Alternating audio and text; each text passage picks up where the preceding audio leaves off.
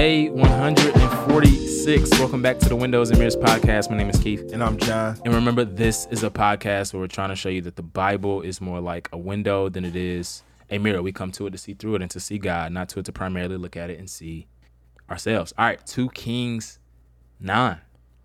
Yep. Still in the thick of, 2 Kings. The book of Kings was one book before, but split into 2 much later. And we just see the spiraling down of the kingdom, and it's already split.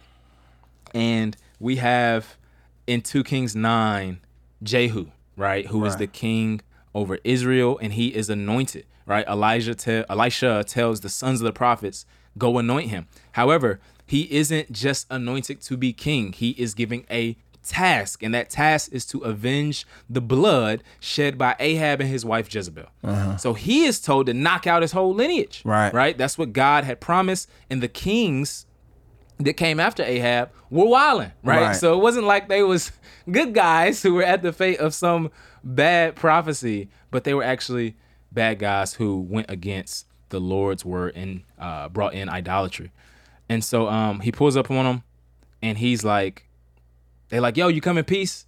He's like, what peace can there be when there is so much prostitution and sorcery from your mother, Jezebel? I love it because the thing the Lord often says in the Old Testament is that their rebellion against him is adultery, right? All adultery is sin when you read the Bible, and all sin is adultery. It is being unfaithful to the God who has promised to give himself to us in a love, a faithful love and covenant. Yeah. Man, one of the constant threads that I see here is you talk about starting a clean house. And, 9 to 10 is really that starting to take place. Yep. Man, in verses 25 and 26 and 36, in chapter 10, verse 10 and 10, verse 17, every time it talks about destruction, it talks about destruction according to the word of the Lord. Yep. Right? So you do see, right? God's words of blessing are sure. God's words of judgment are sure as well. And we have, this is not just people grasping for power. This is God exercising a cleaning of the house, as you will, and you'll see the next king to come up after people grasp, right? We'll see Joash on the rise, but you do see this sure destruction according to the word of the Lord. God's agenda is ultimately gonna win out. Yep, absolutely. So Jehu, like you said, goes house of Ahab, all 70 in chapter 10, and they're knocked out as well. And he uses this act of deception, telling like calling all the prophets and priests and servants of Baal to himself so that he can make a sacrifice. He deceives them and says, if you don't come, you'll die. But the irony was, if they did come, they would die, right? And so you see that Jehu is not just, again, randomly doing this. I love that you brought that out. But also, he's trying to remove Baal worship that was introduced by Ahab and Jezebel from Israel, right? And this is zeal. You're going to see zeal come up over and over in these texts. Zeal, according to the Old Testament, is the vigilant eradication and pushback against idolatry, right? It's the same today for us. The Lord wants people amongst his people to see to it that we worship the one true and living God. That's what this is all about.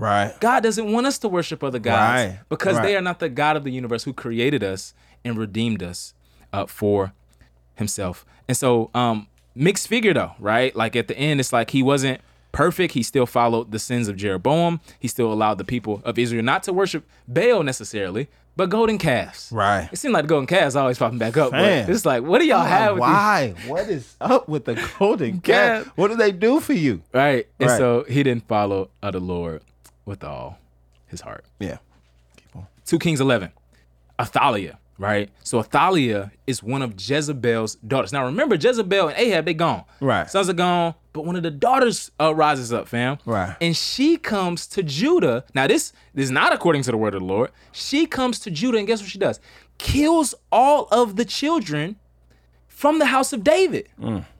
Now remember, go read the Gospels. What happened? Baby Jesus is born. Herod's is like, who? Who was born? Say less. I'm killing all the kids. Everybody. They had to flee. So what happens though in 2 Kings 11 is that Joash is spared. The Lord leaves one infant from the house of Judah, from the house of David, so that he could be on the throne. Right. But Athaliah comes and kills everybody.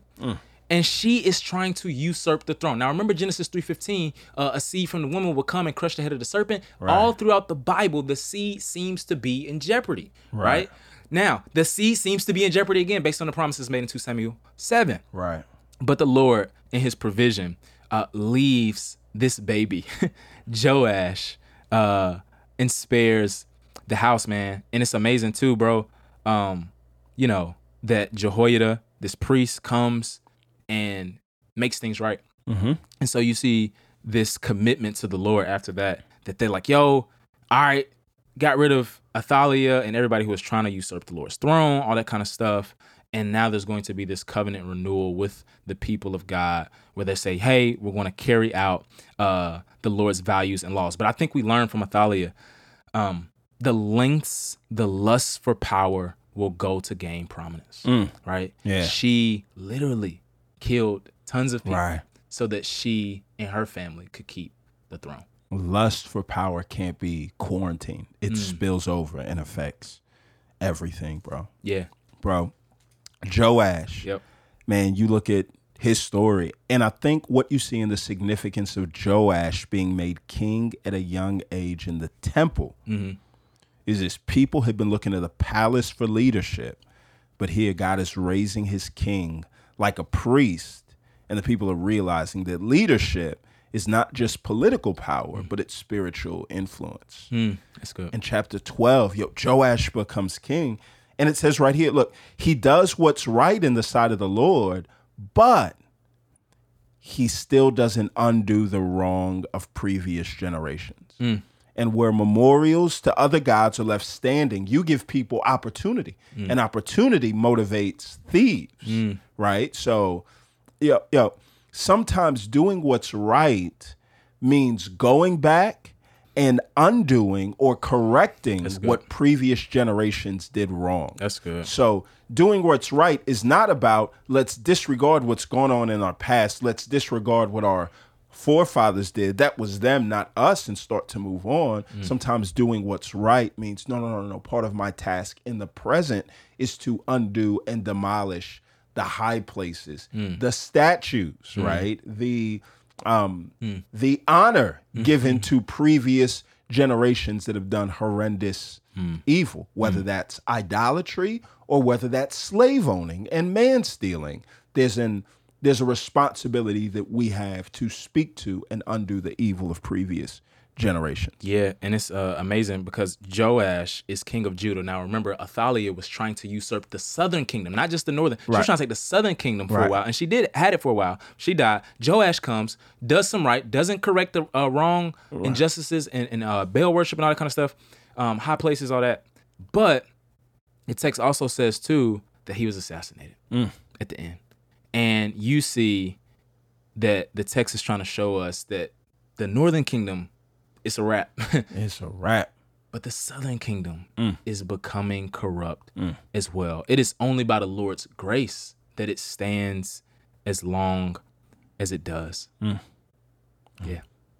Let's pray.